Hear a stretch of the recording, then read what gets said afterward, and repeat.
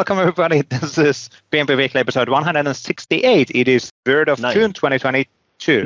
What? 69. Yes, it is actually 169. Thank you, Waldek, on that one. It is 3rd of June 2022, and in the PnP Weekly, I always talk about the latest on Microsoft 365 platform and all up. And then with Qubix, they have a visitor. And this time we have a visitor called Yannick Reekmans. Excellent. So Yannick joined us on a really good discussion.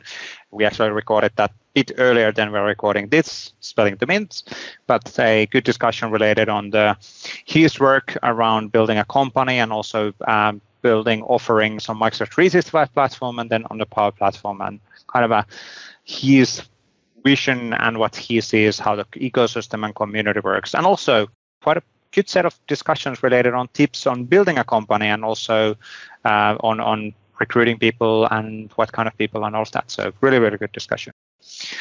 Right? Yes. So that, without further ado, let's jump on the interview. Thank you, Yannick, joining us once again. You actually were in the PnP Weekly a while back. It's been 1.5 years or so or something. You're watching your screen clearly. Almost 2, I think. It must have been in August 2020, I think. Yeah, which is basically 92. Yeah.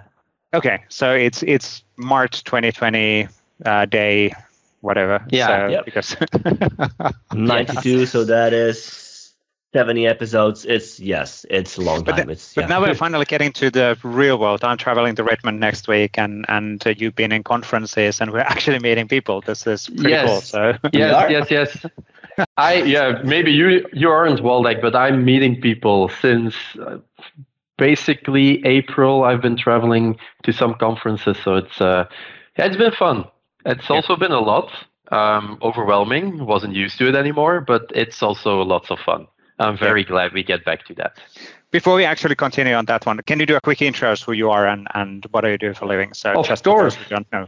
So. Of course. So I'm Yannick Reekmans. I'm a Microsoft solutions architect based out of Belgium. I run, together with my partner, a consulting company. We started doing Office 365 consulting, SharePoint Teams, and all of that on the collaboration side. And most of our business is now moving into the direction of Power Platform. And of course, we also have a little bit of what we call integration services, where Azure gets to play a part because everything we build on either Microsoft 365 or Power Platform needs to be hosted somewhere. And then we do Azure, of course. So I'm also an Office development MVP, although lately more of my focus is around business applications and the development part in the Power Platform, but titles do not really matter besides the award category does not really matter anymore in terms of being an MVP. We get to do lots of things across categories, so it's lots of fun. Yeah. That's actually, so what we wanted to have a discussion with you related on the perception from your side. You've been around for quite a long time as an architect and working within the field, and then also as an MVP. And then you actually have this interesting point of view as well, which is you're seeing how the technology is transitioned. You're doing more and more also on the Power Platform side, still Azure, Microsoft 365, and talking about that kind of what is the partner opportunity there overall, and then what are the trends? You said you're based in Netherlands, right? Just in Belgium. But it's almost the same swearing, market. What? Whoa! Oh my the God. same. Oh, no, yeah, this is the end of the call. I'm dropping off.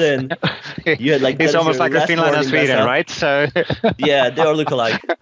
Yeah. We don't even speak the same language. Dutch and Flemish is not the same. No, it's yes. I'm based out of Belgium, and yeah, what you're saying is correct, right? We saw a lot of the collaboration happening, intranets on SharePoint on premises. There used to be a time where customers bought one license, either it be SharePoint or it be Dynamics, and then there were lots of consultants making sure that everything else that customer wanted just fit that one product. If you had SharePoint, we will build for you a CRM system on top of SharePoint. Yep. If you had Dynamics, we would make sure that there would be document collaboration inside Dynamics, whatever way possible.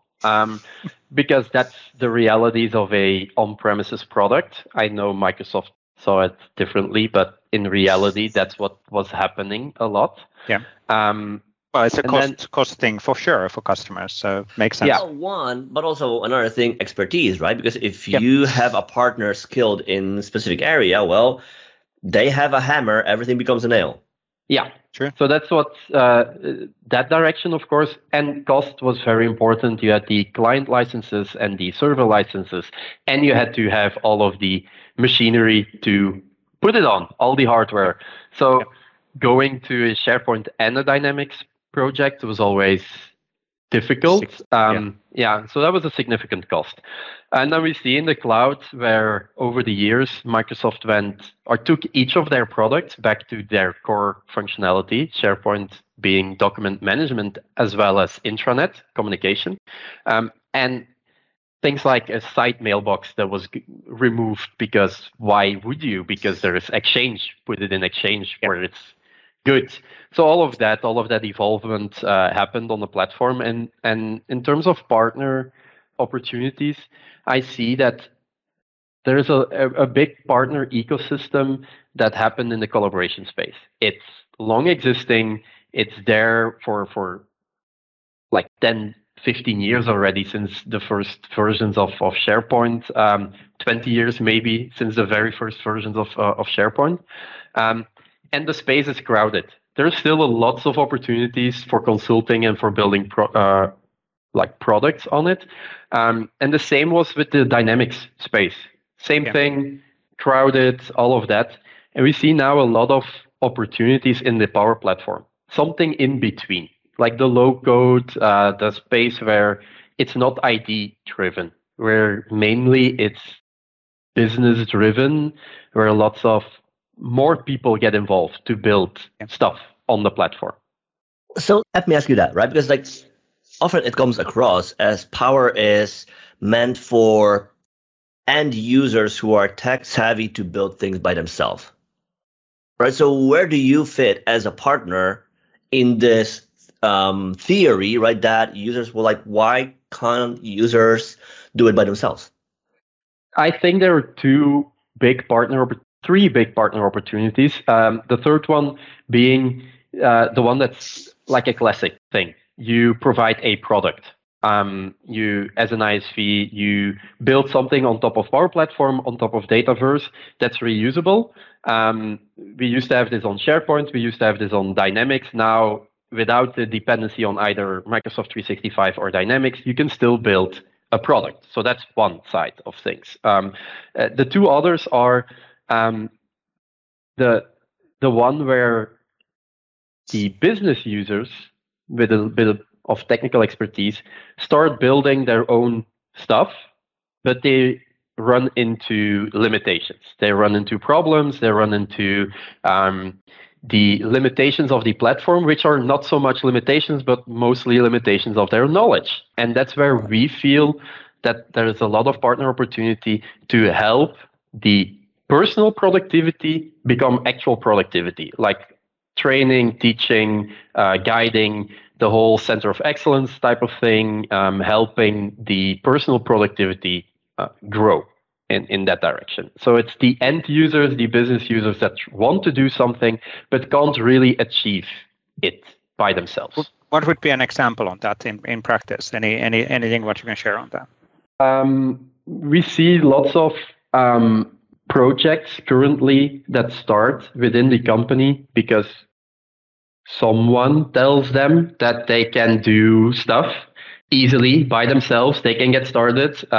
It's the whole selling point of the Power Platform. Microsoft keeps saying it's easy, you can do it by yourself.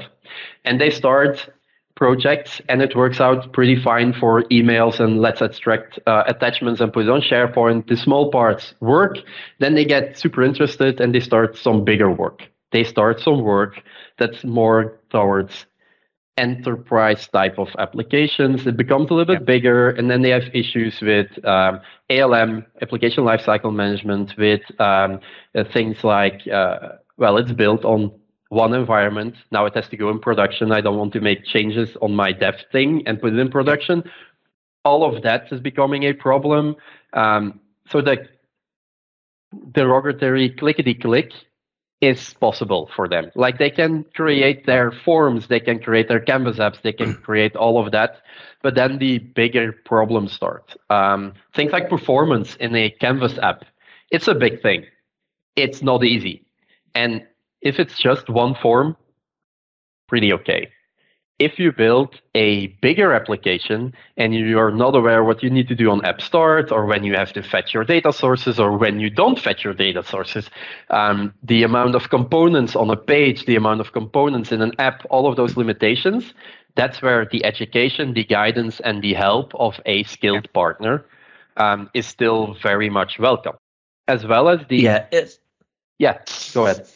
It sounds a lot like everybody goes through this. I don't know if you know I think it's either the adoption curve, or like you see a thing like, hey, I can do things, and then you do things, and then you kind of are like, I can do everything with that, and then the more you do, like, oh, but now I need to know about, as you say, performance, scale, and all topics that are really IT topics, and these aren't IT folks, right? So how do you see them experience that, or like once they realize that, like, oh my God, now I need to become IT person because I have this awesome idea in my head, and it feels like I can do it, but somehow it doesn't work, and then they kind of become aware of all the different topics. So how do they experience that? Well, they experience it as of someone lied to them, that it's not all possible. Like they're sold a lie. It's the first thing. Like we were able to achieve so much. Microsoft said that we could achieve everything, but now it's super big and it's becoming super complex, and we can't achieve it anymore with Power Platform. So there's this kind of dip, like, is Power Platform still the right technology? But they made an investment. They have the licensing. They have the premium licensing. It costs a significant amount of money. So they go into the market, find a partner, and we try to convince them that, yes, you can still do all of what you want to do with Power Platform, but it requires a different approach. And that's the second thing, or the last thing, where the partner opportunity is. It's not just guiding of your business users, but it's also guiding of IT. Because most of all, first of all, it's the business goes complain to IT, like, we did a lot of things on Power Platform, and now you, dear IT, have to take it over, because we can't manage that and all of that, right? We can't do this anymore. So we decided as a business that Power Platform is our thing. IT had nothing to do with it in most cases, because business has the credit card lately. So they buy the licenses, they buy the stuff, and then they're hitting the limit that business can achieve because of not being IT. So then they go to IT and they go like, boom, it's now yours. They hand it over. Right. Which will be then an interesting internal politics and a challenge and fights and all of that stuff. Yes. But now and then you get along. But how do we avoid that? Yeah, so that's the third part where a partner can come in, the Fusion Dev thing. Well, Microsoft has been coining the term #FusionDev for a long time now, which is basically educating both IT as well as business users on what are the best practices. And on the side of business users, it's more like, this is where your work stops. Like, if you're very IT, you can continue on, but this should be your focus. And on the terms of IT side would be, this is where you still play a value in terms of Power Platform. Right. So if you think about how do we avoid this problem, is that really the solution is communications more clearly and not marketing driven, and kind of quite often I guess it's fair to say that marketing is quite often white lies, a bit of exaggerating things and all of that, because that's part of the thing. So should Microsoft, or maybe that's a partner opportunity to be also educating the customers to be more aware on the limitations, but of course Microsoft should be more clear on them as well. It's important to the initial conversations or the initial marketing messages that Microsoft put out is, now everyone can build things. And that's, well, let's call it a white lie. You can achieve a lot, even if you're non-technical, drag and drop, all of that.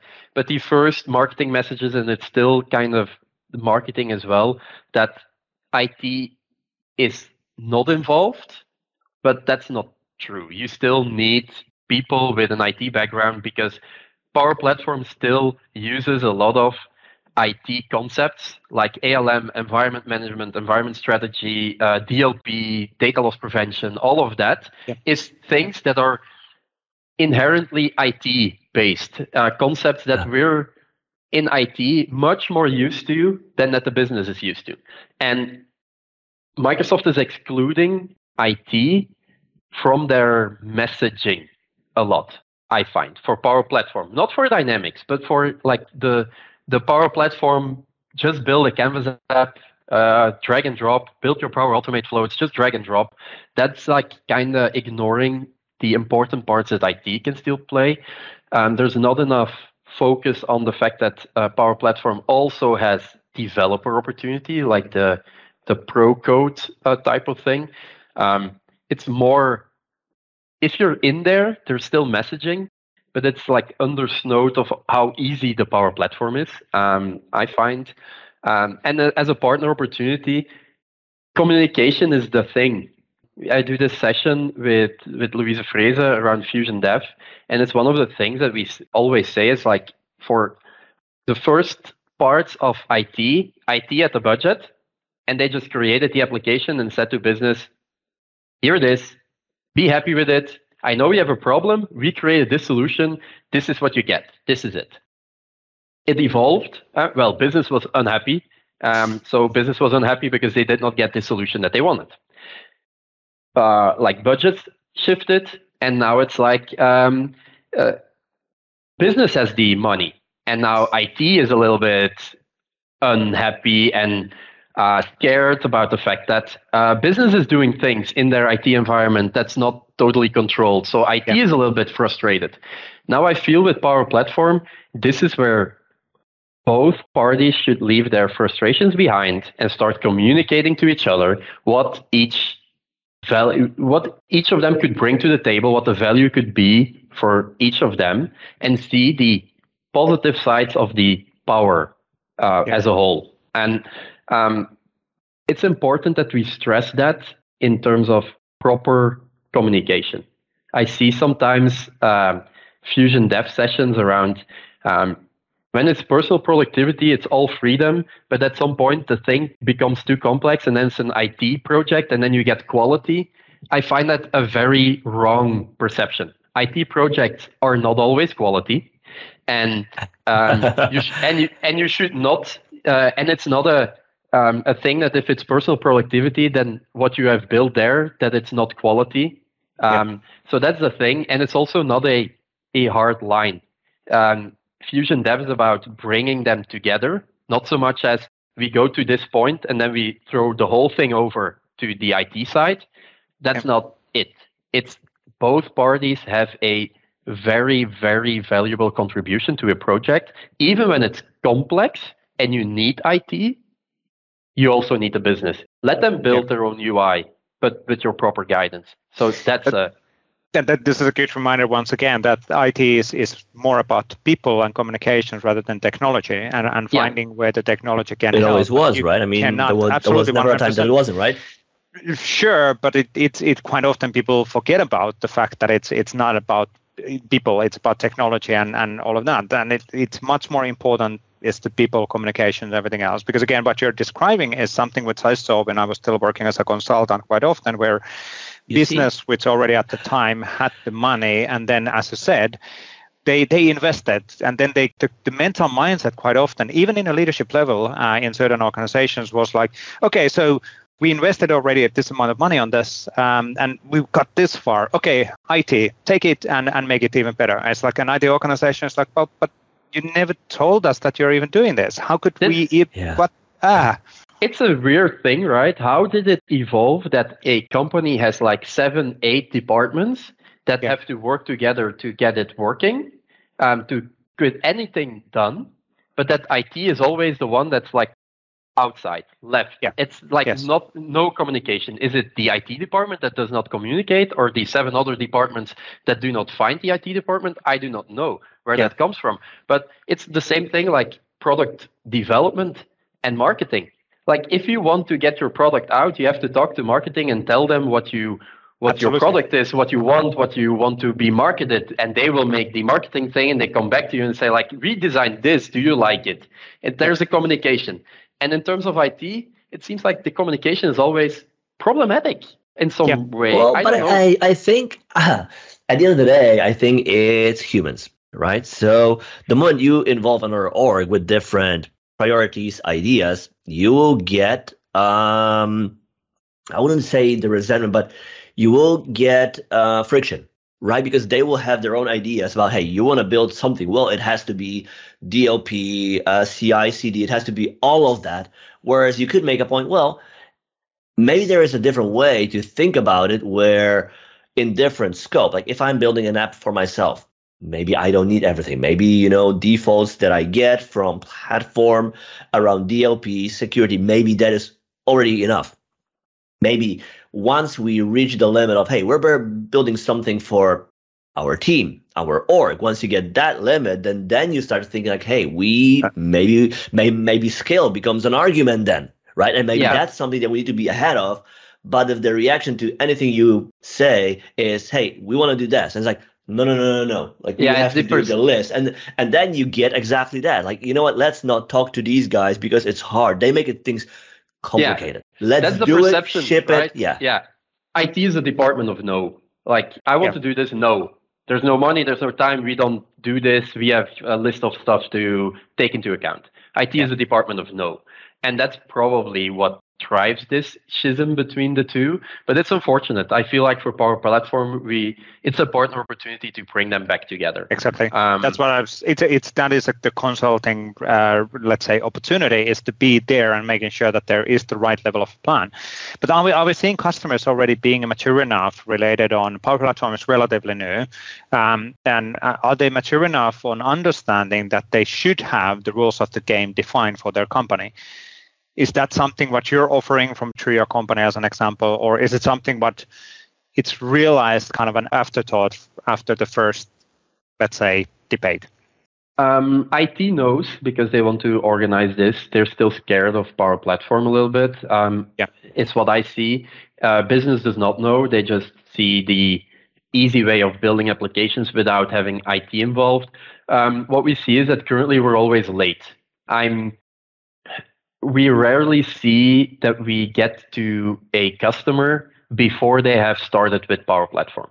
And it's not necessarily a bad thing because they have experience now. They see what's possible, what they cannot achieve, and then they come to us.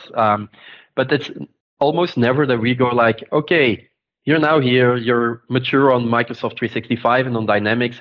Let's maybe introduce Power Platform to you and involve you.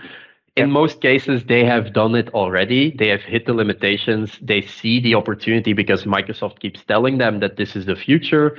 They see that they cannot find skilled, trained, educated IT people anymore. So they're like, we have to make a change. So let's give this low-code thing a chance. And then we enter when things are going south.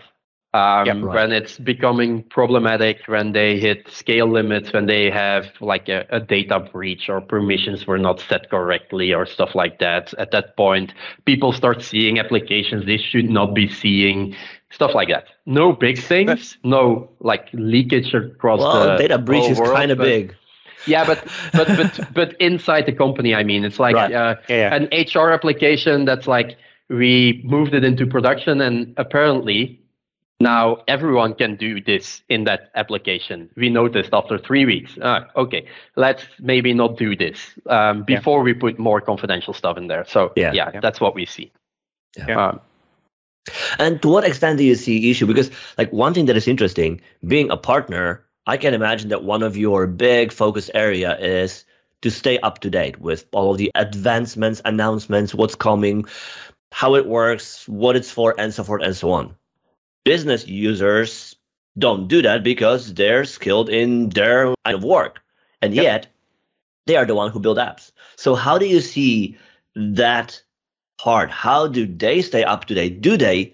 Or is it more like they've seen or they have something they want to do, They internet search, they find something kind of, Stack Overflow thing. I go there, copy paste, it works, I'm done. Whereas like, no, it's not as simple as that. So how do you see that? Well, that's the thing as well. From an IT side, it has to be done perfectly. But maybe for a low-code platform, it does not have to be done in the best way. If it helps increase the productivity 2 times for that business person, and they created it themselves, and they have the good feeling because they created their application and their productivity is already up with 200%. Why does it have to be 400% when you do it the actual proper way with the newest thing? We have to let that go as well. It does not always have to be like the super thing. They are building their applications that IT do not have to build. They're happy with it. It works for them. That should be enough. They don't need to. Yeah, it's this classic term of what we've been using in this show quite a few times. It's good enough IT is growing actually. So because again, it wasn't the case like 10 years ago. There was strict rules and these are the things and these are the policies and everything else. But now we're more and more like 15 years ago actually. But we're more and more saying, well, I click a button, it works. What's the problem? And it's like, if it provides value, it works. So it works, it provides value, it increases productivity, and preferably it adheres to the baseline rules of IT. Yes. Then, like the security and the stuff is covered, you don't have breaches or anything. Why not? Does it have to be more performant? It could be. It doesn't have to be. Could it be done better? Potentially, but if it works for you, why does it necessarily need to be better? And that's the point where I feel like there's also the partner opportunity. Once they're running, we can start helping them. Like, okay, you did it like this, great job. Now, if you do it like this or this, we can make it better. And that's the challenge for sure, to stay up to date. We're only 10 people in my company. We cover Microsoft 365 and Power Platform.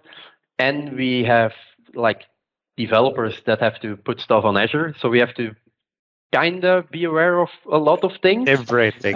Yeah. So that's not easy, for sure. And Microsoft is not making it easy for us either. So many different blog platforms, so many different places where stuff gets announced, so many different mediums to find your stuff. Now, related on that one, I guess we're being conscious about the time as well. I want to do 3 top lists with you, and these are questions for you. So one of the top, I'm going to explain you the top list first, and then we can have a discussion on what you're thinking, so that you know what they are, because you can start thinking the next one as you're talking the first one. That's how human mind works. The first one being, how do you stay up to date, and kind of what are the tips on that. The second being, you've actually built a successful company growing as a kind of from a small group to people first, and then growing that to be a partner consulting software development company, system integrator in Microsoft 365 Power Platform. What are the tips for anybody who's looking into doing that? That's NDA. And then the third one, which is also actually really interesting as well, because you never are afraid of providing Microsoft feedback, but it's good to actually have that discussion as well. What would be the tips for Microsoft, the things which we should be improving to make life of you as an MVP or as a partner better, or as a customer better? So those would be the 3 kind of. And we only have 2 minutes left, so you cannot really go in depth. Yeah. I'll be short. No, first of all, how do I stay? Yeah, sure. You know me. I'll be able to do it short. No, first of all, how do I stay up to date? It's a challenge for sure, but I wrote a blog post about it a while ago. It's still very relevant. I do a lot of blogs and RSS feeds. Just let it drop in. I scan titles. I see which titles are interesting, and then I read the blog post itself. Most of all, I have a good memory. If I've read a blog post title, I can remember that I've read something about something. So at some point when it comes up, we need to do with this. I remember Waldeck writing something about this topic, so let me find it again and then see where it goes. So that helps. I listen to some podcasts. It's less than before COVID because I drive less to the office. I used to listen to podcasts when commuting. So that's a thing. And well, scale helps. We now have a second MVP in our company, Carmen IJswijn, business applications MVP. She does covers like part of that. So that helps. She can share it.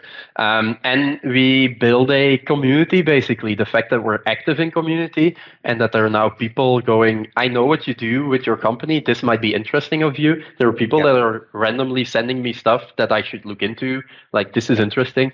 So that helps. Or we discussed this at an event 3 months ago, and now this shows up. Maybe it's a solution. So that's a way to keep up to date. For sure. And I think that what you said related on scale and Carmen being there, and that's probably one of the things which relates on the next discussion as well as in growing the business, which is learning to trust the other people as well. So not just being like, no. If we want to grow and scale, I need to trust the other person to be the specialist, because you cannot be that. So for everything. Yeah, I cannot do that anymore. I tweeted yesterday, like the Power Platform handle asked about, if you're stuck with your Canvas apps, where do you go? I know. Yeah, well, I know where to go now. I'll go to Carmen because I have no clue about Canvas apps. Exactly. I can talk a good game about them, but that's about it. If you hand me the Power App Studio, I'm lost. I can't build an app. That's just what it is. She does that. That's what she covers. She covers Power Virtual Agents. I have never done that. That's just a thing. I can talk a good game about it, but that's different. You have to find good people in your company. That's of course, a thing. Preferably people that like to stay up to date and learn with learn to keep up with changing technologies and want to do that. That's important. And you have to trust them to do their work and to like it and to do their best thing, because you cannot control everyone. You cannot follow it up. And the second thing we always forget, but I want to be I want to make sure that nothing depends on me in this company. In terms of knowledge, in terms of where to find things, there should not be anything only in my head. And in terms of processes that have to happen, I should not be the only one. So in other words, you have intranet. We have intranet, of course. we have knowledge sharing, but it's also a whole lot of things that we forget always when building a company. Automate. There are things that you should that maybe I, as a business owner, only do 3 times a month. But if I can make sure that this happens automatically 3 times a month, it's a thing I don't have to think about anymore. And that's also super. We're 10 people. I only have to buy, let's say, 3 or 4 laptops a year. But that's 4 laptops a year that have to be configured, adhere to policies and standards. I'm not an Intune MVP, and we don't do this like hardware management. But I did set up Windows Autopilot just to make sure that when the computer is opened, I don't have to deal with that anymore. I click together some policies and they're applied on the computer. All of that is super important to make sure that I can still do what I want, being involved in technology, instead of making sure that all the admin stuff is done, which I hate. I think even though the what you said is related on not being a single point of failure or single point of connections and single point of connection things, that actually applies on many things as well, because that's been my working guidance related on all of the community stuff what we're doing, trying to get away. That's very interesting coming from you, who is I'm trying to get rid of being the central human switchboard. Connection switchboard. Exactly.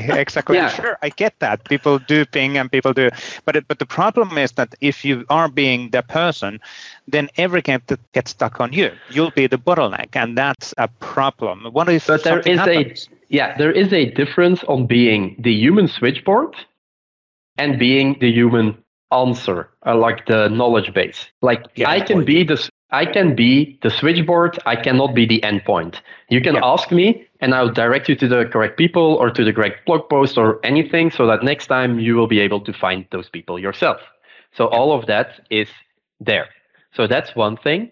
The switchboard, that's okay. Being the endpoint and the only one responsible, that's a problem. So that doesn't scale, right? It doesn't scale. I don't scale. I have 8 hours in a working day at a limit, 24 hours a day. Only 8 hours. That's cool. Yeah. This is what I say because my team is listening, right? So you have a cup of pine needle tea. Yeah, how it goes, Vesa. Yes. I'm like the startup thing. I do 4 a.m. I wake up and then I go 1 hour to the gym and then yoga and a mental thing. No, I sleep because that's important. Sleeping is important. Absolutely. So all of that. So that's the thing. You cannot be the endpoint of things. Yep. You cannot be the only one that knows stuff, that can organize stuff. That's not possible. So that's one thing. And then the last thing, the third point on your list was about Microsoft. I don't remember. How can we improve? Yeah, so we're out of time, so we need to close. I will do the Microsoft one really quickly. I'm heading to a tunnel. I'm always very, very open with my feedback because I feel like I do this in a I'm direct, but I do this in a respectful way. I never diss the person that built this, build a feature. I disagree with the feature, maybe, but I don't disagree with the people. Like the people did their best, took their approach. I'm just giving my opinion on that functionality, and I hope that it helps. Some product groups appreciate it, some less, but I still give my feedback. It's what it is. This is me. It's open. It's a cultural thing as well, right? So partly. There's in Belgium we're holding back, but I feel like it's part of my responsibility as both a partner and MVP. Like you gave me this award, you gave me this opportunity. If I'm only the one that goes like, woohoo, thank you for that feature always. Echo chamber. Yeah. Why? Like if I don't like it, I could go quiet. That's an option. Or I could just say it. And I decided that saying it is giving more value even if you don't go. That's how you can change it, because otherwise Microsoft doesn't know about it. And sure, calling somebody's baby potentially ugly, even though you don't use those words. But again, the perception might be on the other side that you're calling my baby ugly. Which is always there's a counter reaction. Exactly. But that might be the feeling, but that's part of the being, let's say, a bit more experienced and a bit more skin, so that people actually, you get that feedback, even though it might be negative, but in a constructive way. And you are for sure providing constructive feedback. It's what I try to do. And then in terms of getting all of what could Microsoft improve is there are some things that are from the outside looking very weird because Microsoft is one company. You have this SharePoint framework thing for client-side development, for example, and it's going. Coming. Yeah, it brace. It goes like super great, and it's 1.15 is coming out, and all of that thing. And version 1 was not the best, and it grew from 1 to 1.15, and you made a lot of improvements. And then not so long ago, on the business application side, they did the Power Apps component framework, which is also a front-end tooling thing. And the version 1 that came out there was like doing all the things wrong that SharePoint framework also did wrong. And I'm like, how is that possible? You're one freaking company and you do two client-side ways of building things. SharePoint has modern pages, which is a nice concept, and Dynamics is evolving and is also doing like modern forms, and they're not using the same technology. You have Power Apps Power Pages now, the Power Apps Portals thingy, that's getting new editor. It's getting modern pages. Awesome. But it's not using the same technology as what SharePoint had for 5 years already, or not an evolution of it. So it's feeling sometimes like teams are not talking to each other. And for the outside, it's like drink. But it's Microsoft. So that's the thing. It is, yes. And that's the thing that I would like to see improved. And from the development side, there's a thing that's clear as well, is on Azure, it looks like there's someone at the top that's more guiding it, that all of Azure is feeling the same from a developer perspective. All the SDKs feel the same way, they're built the same way. on the side of Microsoft 365 and Dynamics 365, seems like every PM, it's not real, but every feature PM or like principal PM that owns multiple features can kind of do their own thing. And it gets released in the first version, and then they go like, oh, but there's something like that that should have been okay. So the next version gets closer to it and then closer, but it's like the overarching feeling of development is not super great. Teams does it differently than SharePoint does it, than Power Platform does it. It's a bit of a mess for both customers and partners to get around. So that is something that I hope that at some point someone brings together more closely. And APIs, I just have to mention it. APIs should be there on the day that your feature gets released, not a day after, not a month after, not 3 months after. They should be there on day one. I like what you built, but for sure, I want to extend it on day 2 of your release.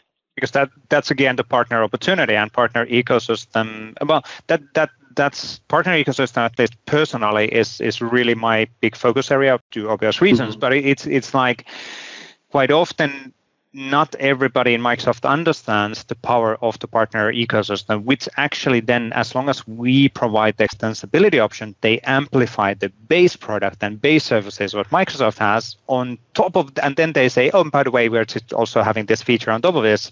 But you have to have that whatever base product is. Given that you depend on partners to get your product sold in a large part, we kind of need the APIs as well. I keep saying, like, 2 of my favorite things are, does it have an API?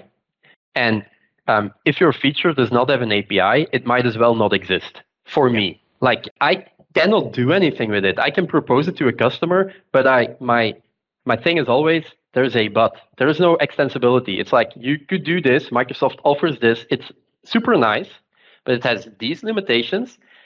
And then they go like, but can you build something on top? And I go, no, because it does not have an API. And it's not helping my conversation. Driving adoption. Exactly.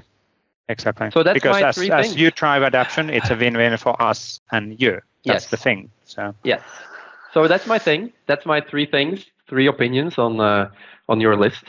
Cool. That was really good, and I guess we are over on the time as well. So it's better to you might have other things and other meetings as well. So, but thank you, Yannick.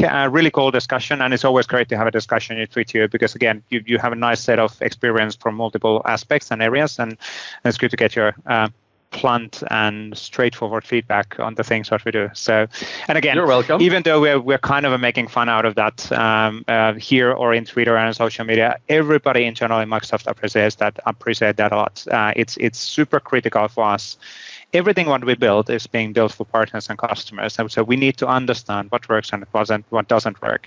And the worst case scenario, people are maybe in conferences or in a bar after the work, they're telling, if they would only do blah blah blah. Please tell us. And even though after 5 years you've been telling us and we still haven't done that, give us time. We're trying. Keep on repeating. It's not that it's unheard. It's just every now and then there are asks. Oh, and again, like it comes down to everybody involved is human, right? So one person brings up the feedback. The other one, should at least acknowledge, we hear you. Maybe we cannot do it directly now, but we hear you. We get it. We understand why. Yes.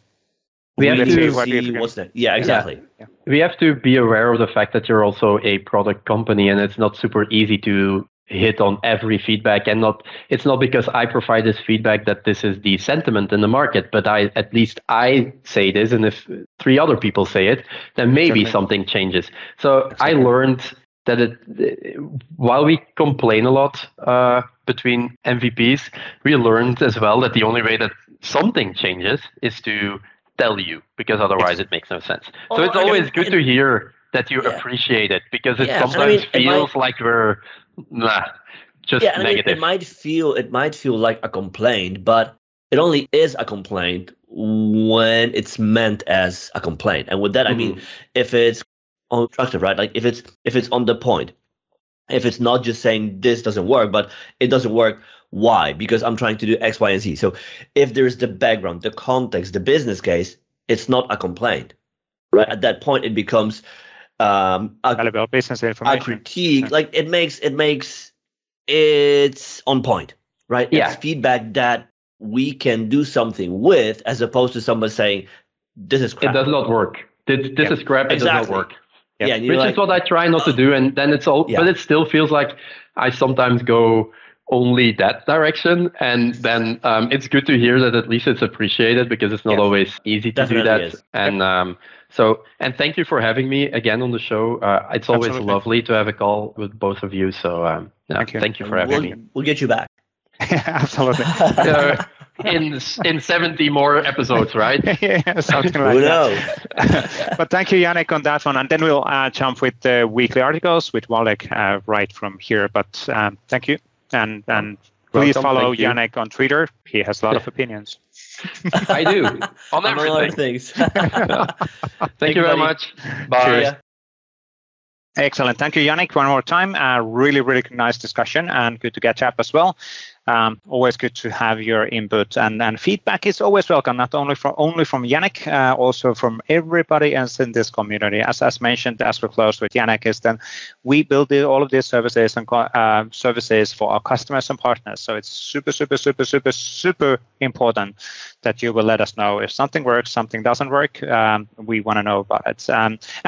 And fair, good reminder as well. So, of course, most of the feedback what we're getting is always kind of a negative. But if every now and then you're sneaking a positive feedback, people will be a bit more happier as well, because there's a lot of people working on building these capabilities, and in many cases it might be that they even know that there's a bit of a gap, or there's things which we need to do later. So, but they have to ship it, and there's a first version and a second version and a journey. So having a positive feedback for people who make videos and ship products and share their knowledge is always positive. Right, Waldek? Yes. The only, so speaking about that, how would people who, let's say they're not MVPs, how would they pass that feedback to us? Oh, good question. Let me think. 0900 Vesa. No. So we have... Don't call me. Don't send me messages. Come on. So we do have so sending an individual messages to say, hey, you're doing great, something was cool and all of that. That's a positive for a individual person. The challenge of that one is that individual person cannot necessarily influence on the actual product, because the feedback is not coming through on a channels, which would be in metrics or which would be in the process. So in the best case scenario, we always want to have the feedback from Microsoft feedback portals. Q&A is for questions. Feedback portals is for collecting of the input. And then that would be the official channel, because again, the whole point of that one is that if one person is asking the same thing and another one, and we get more people asking, we get votes, and therefore it ranks higher on the list, and then that drives the prioritization. Sending a angry message on somebody, don't you get it, and you should be doing X and Y and Z, not constructive, not helpful. So using those official channels is always good. But then at the same time, if you want to have positive feedback for somebody who's doing great, or somebody, if you know a PM who implemented a cool feature in Teams and they're in social media, try to send them the message and do that even openly, and give them feedback, because again, those things do matter. We are all humans. So idea is all about human business, and having that positive, let's say, goodwill going forward that has a massive impact on people's lives. But that's not even the IT. It's just you're dealing with everything. All of that is built by people. Surprise, right? So yes, at the end of the day, there's a person on the other side, and they would definitely appreciate someone saying, hey, this works, this is cool, it helps me. Yeah. It's be thankful, to say thank you, be polite, all of that stuff in anything what you do. Anyway, so let's jump on the articles of this week. So let me share my screen. I need to figure out, my screen numbers got switched a while back, as I'm still trying to figure out which screen is which screen. So too many screens. I only have one, so what is your productivity if you only have one screen? You need to have more. It's called focus. I'm doing one thing at a time. Four screens. It's I'm right doing in front of 25 me. things in the same time. So that's why I don't get anything none of done. them done, right? Story of my life. Anyway, so let's actually go into the article. So let me start in here. I'm trying to calculate. Actually, yeah, I should start here because there's the one from my side as well. So we had, again, the monthly summary from Microsoft Teams organization around what is the latest and greatest and announcements in the Microsoft Teams in May 2022. Kind of a recap on what was announced in the last month and what's rolling out. And these are worth of gold because they list in all of the cool new features which are available around the Microsoft Teams improvements. And I think this is one of the things that people have been missing quite a long time now that we're thinking about this pandemic time, 2 years, and people didn't necessarily have the right lighting and everything else, but now you can actually adjust brightness and everything else directly in the broadcast. And that's actually really cool. So you don't necessarily need to have a bright light pointing on you. You can adjust the brightness using artificial intelligence automatically when it's streamed on the other side. It's pretty mind-blowing when I think about it. So it is. Technology is amazing. Keep on being amazed on this stuff. But there's a lot of we're not going to deep dive all of this, but we're heading to this direction where we will have multiple windows available in Teams, which certainly will increase productivity. So you can actually have a meeting window open at the same time as you're doing something else on the other side, and you can have chat with the third window if needed. Is that increasing productivity, Walter? I think for you it is. Like you can have a different chat on every screen, and you're just like, who am I talking to? I'm hearing someone. Where is this coming from? Yes, where is this sound coming? That happens, by the way, when in browser. It's pretty annoying when you put too many headphones tabs, on and you're like, I can hear the sound. Which tab? Which tab is called? Which tab is it? Luckily nowadays the tabs at least have the sound indicator, so you don't. Oh yeah. Because that's relatively new thing. That wasn't the case in the past. Anyway, a lot of new devices, a lot of cool stuff available in the Microsoft Teams, and really great summary. So do look on that one, do catch up on what's happening there. Now, then we had a blog post related on more ways of collaborating seamlessly outside of your organization with Microsoft Teams. Exactly, right? So many of us, I wouldn't say all, but many of us are on teams and we work in teams. And oftentimes, it's not just within our own org, right? We work together with others, with other companies, partners, and so forth and so on.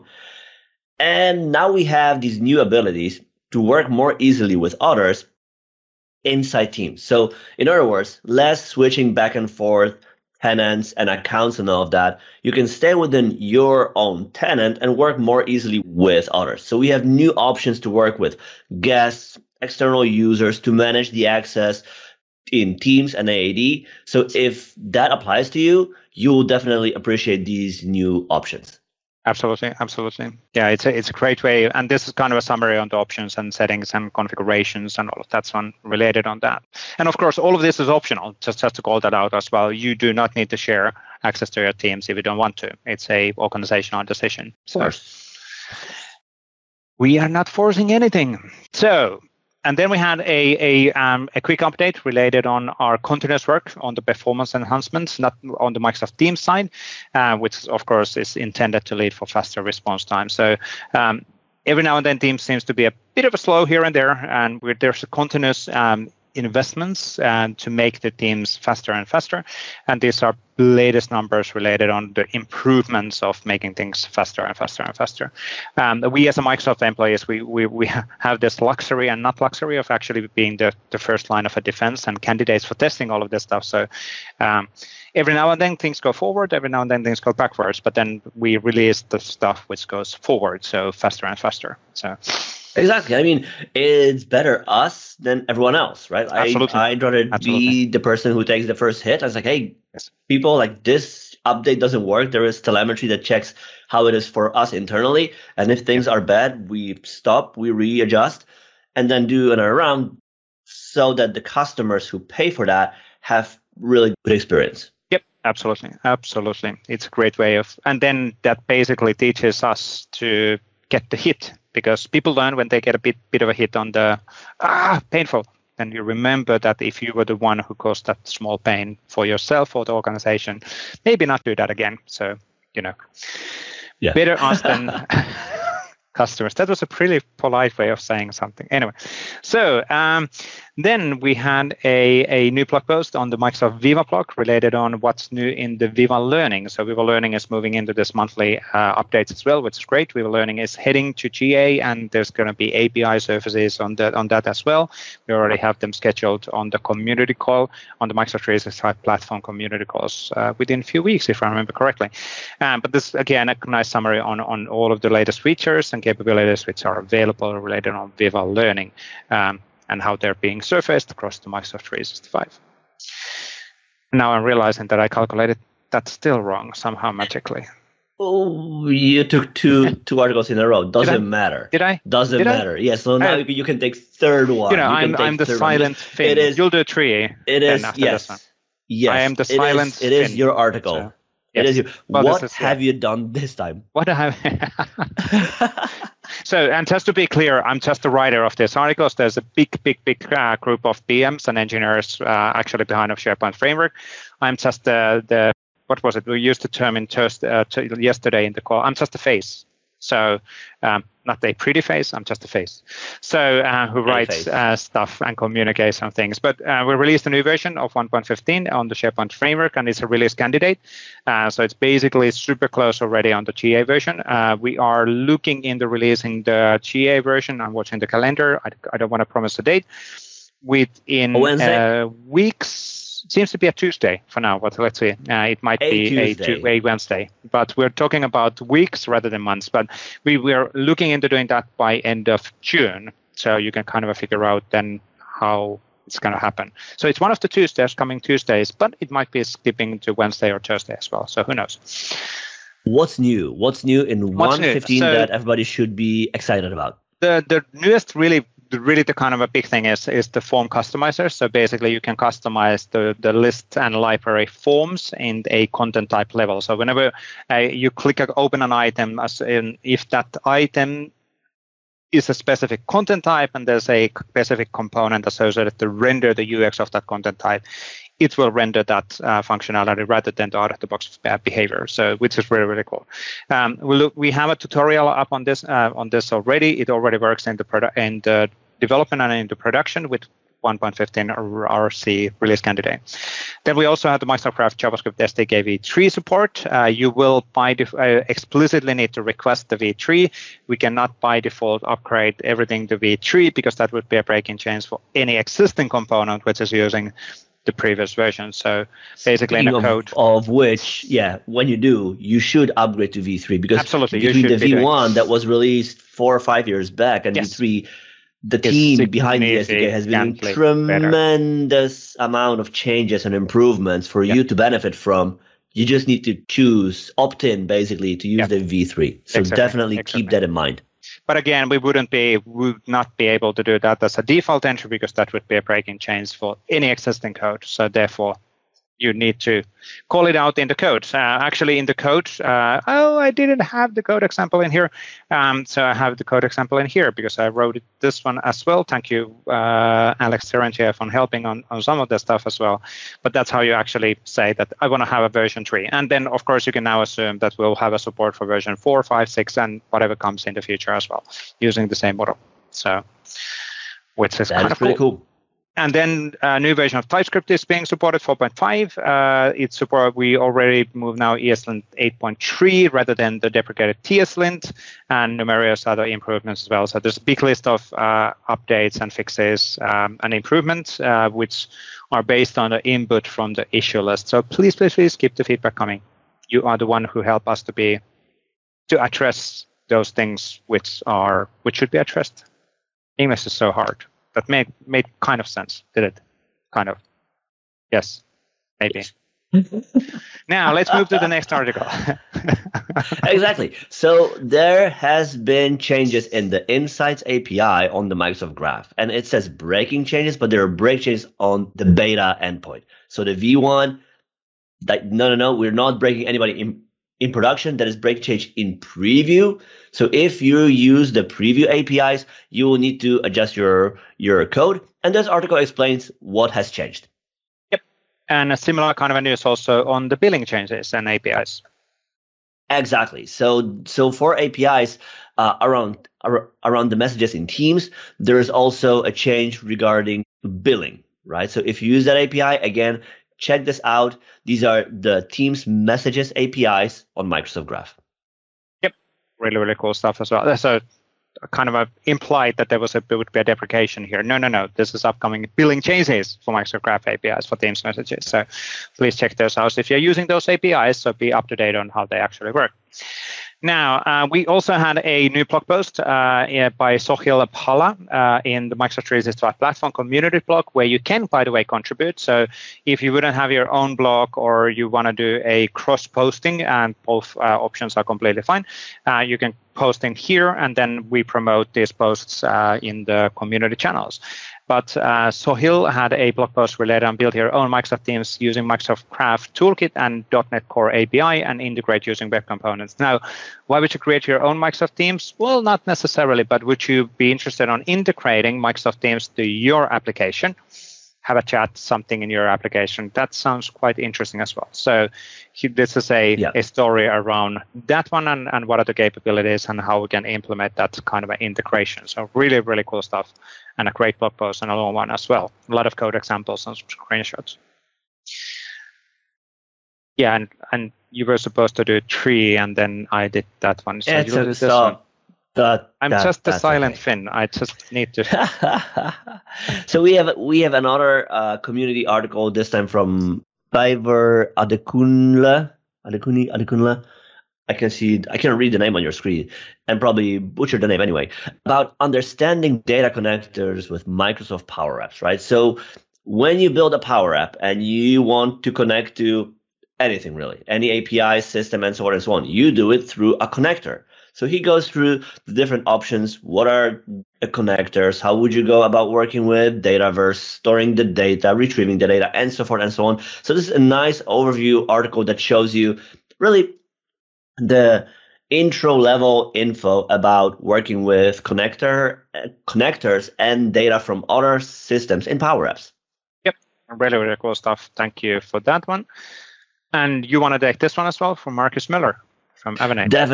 Definitely. So Marcus had another great article, and this time about using the Fluid framework in collaborative apps, right? So Fluid framework is this framework that we offer at Microsoft. It's open source that allows you to build real-time applications. And with that, we mean that imagine that in your application, you want to show info about something, whether that is a whiteboard, whether that's collaborating on a 3D model or anything around that. And you want to let people remotely work on that app in real time. The first thing that you will come across is to be able to sync the state in consistent way across everybody who's working in the app. That might be 2 people, 100, 50, whatever, right? And the cool thing about Fluid framework is that it takes all of that away, allowing you to focus on building your app, right? So it takes everything from managing states, syncing it, handling conflicts and all of that. It does all of it already. And Marcus shows here example, how can you use it to build a sample app that allows people to vote on the movies that they see in their app in real time. And as somebody votes, you can see the number of votes go up and down, or only up. I guess in this case, in this case, go up. Exactly, right? So everybody who works with the app can see the number of votes being refreshed real time as they work. You don't have to reload the app. You don't need to refresh the browser. It's all real time. So it's really simple scenario that illustrates the power of Fluid framework in your app. And if you have a scenario like that, that is a great place to start and learn. Absolutely. Now, and then we move to the video section. April Dunnan had a updated video around Power Apps Creator Kit overview. So basically, Creator Kit is a set of controls and guidance and assets which you can use to speed up your Power Apps development. It's one of those reusable controls and things to make things look prettier. So it's a great asset to be available. And this is a nice 11.45 minutes video related on what does it contain, how to get started, how to use that. So really cool stuff. Thank you, April, on that one. And then we had AC had a new video. Exactly. So AC talks about how does the SharePoint framework works, right? So oftentimes we get to work with SDK or framework platform, but we don't often really think about, hey, how does it work exactly? Like, what's going on behind the scenes? How does it fit? And so on and so on. And AC in this video does a great job to summarize that, explain the basics, the mechanics behind it, so that the next time you work with it, you have a better background to understand really how things work. So definitely, if you work with SPFX, check it out. Absolutely. Really, really cool stuff.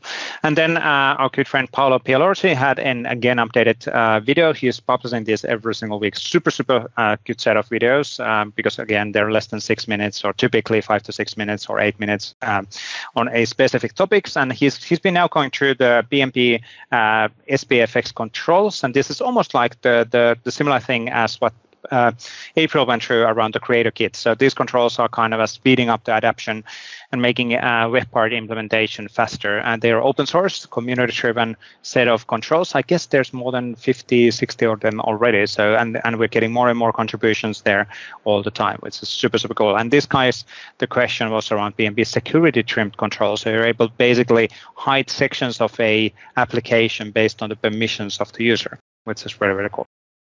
Yeah. And then the last one is from Shane Young around Power Apps Zoom in a image control. Exactly. So as the video says, you have an image and you want to be able to zoom in and out in your app.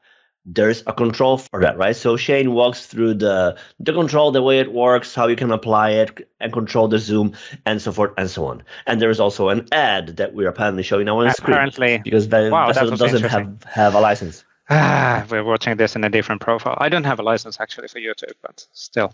Yeah, me neither. Anyways. Anyway, so this is thank a very you, interesting Shane, video. If you work with Power Apps and images, check it out. Or if you like dogs, because there are dogs in the video.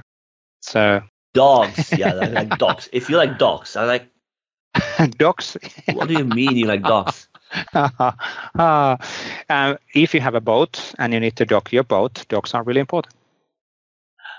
Oh, okay. The maritime dogs. I'll be here the whole week, you know. Yes, excellent. I won't, so all by yourself. Let's do a quick one more minute or 2 minutes. What's happening this week? Yes. Anything interesting? This week is not going to happen much because it's already 4 p.m. on Friday as we're recording this. What about the next week? So next week is well. So maybe there are a few things that we're planning to do this week still. I'm working, and we have actually we have already a pending PR to add support for upgrading SharePoint framework projects to version 1.15.0 RCO with CLI for M365. Right, because like you just announced new version of SPFX. And the one thing that we want is that people try it early. Yes, you there. Yes. Right. And we want people to try it early and tell us if it works, if there's missing and anything and so forth and so on. And we want to make it as easy as we can for people to upgrade the projects that they already have, to basically try it with real life scenario code as opposed to Hello World. Right. Because like we tested the Hello World already. Right. Yep. So we want people to say, hey, in your code, would this work? Do we have everything? Or is this something in your case that we didn't take into account? So we want to make it as easy as we can for you, which is why we already worked that early to have that upgrade. So that's coming soon. Anything else? Planning is still in progress. Planning.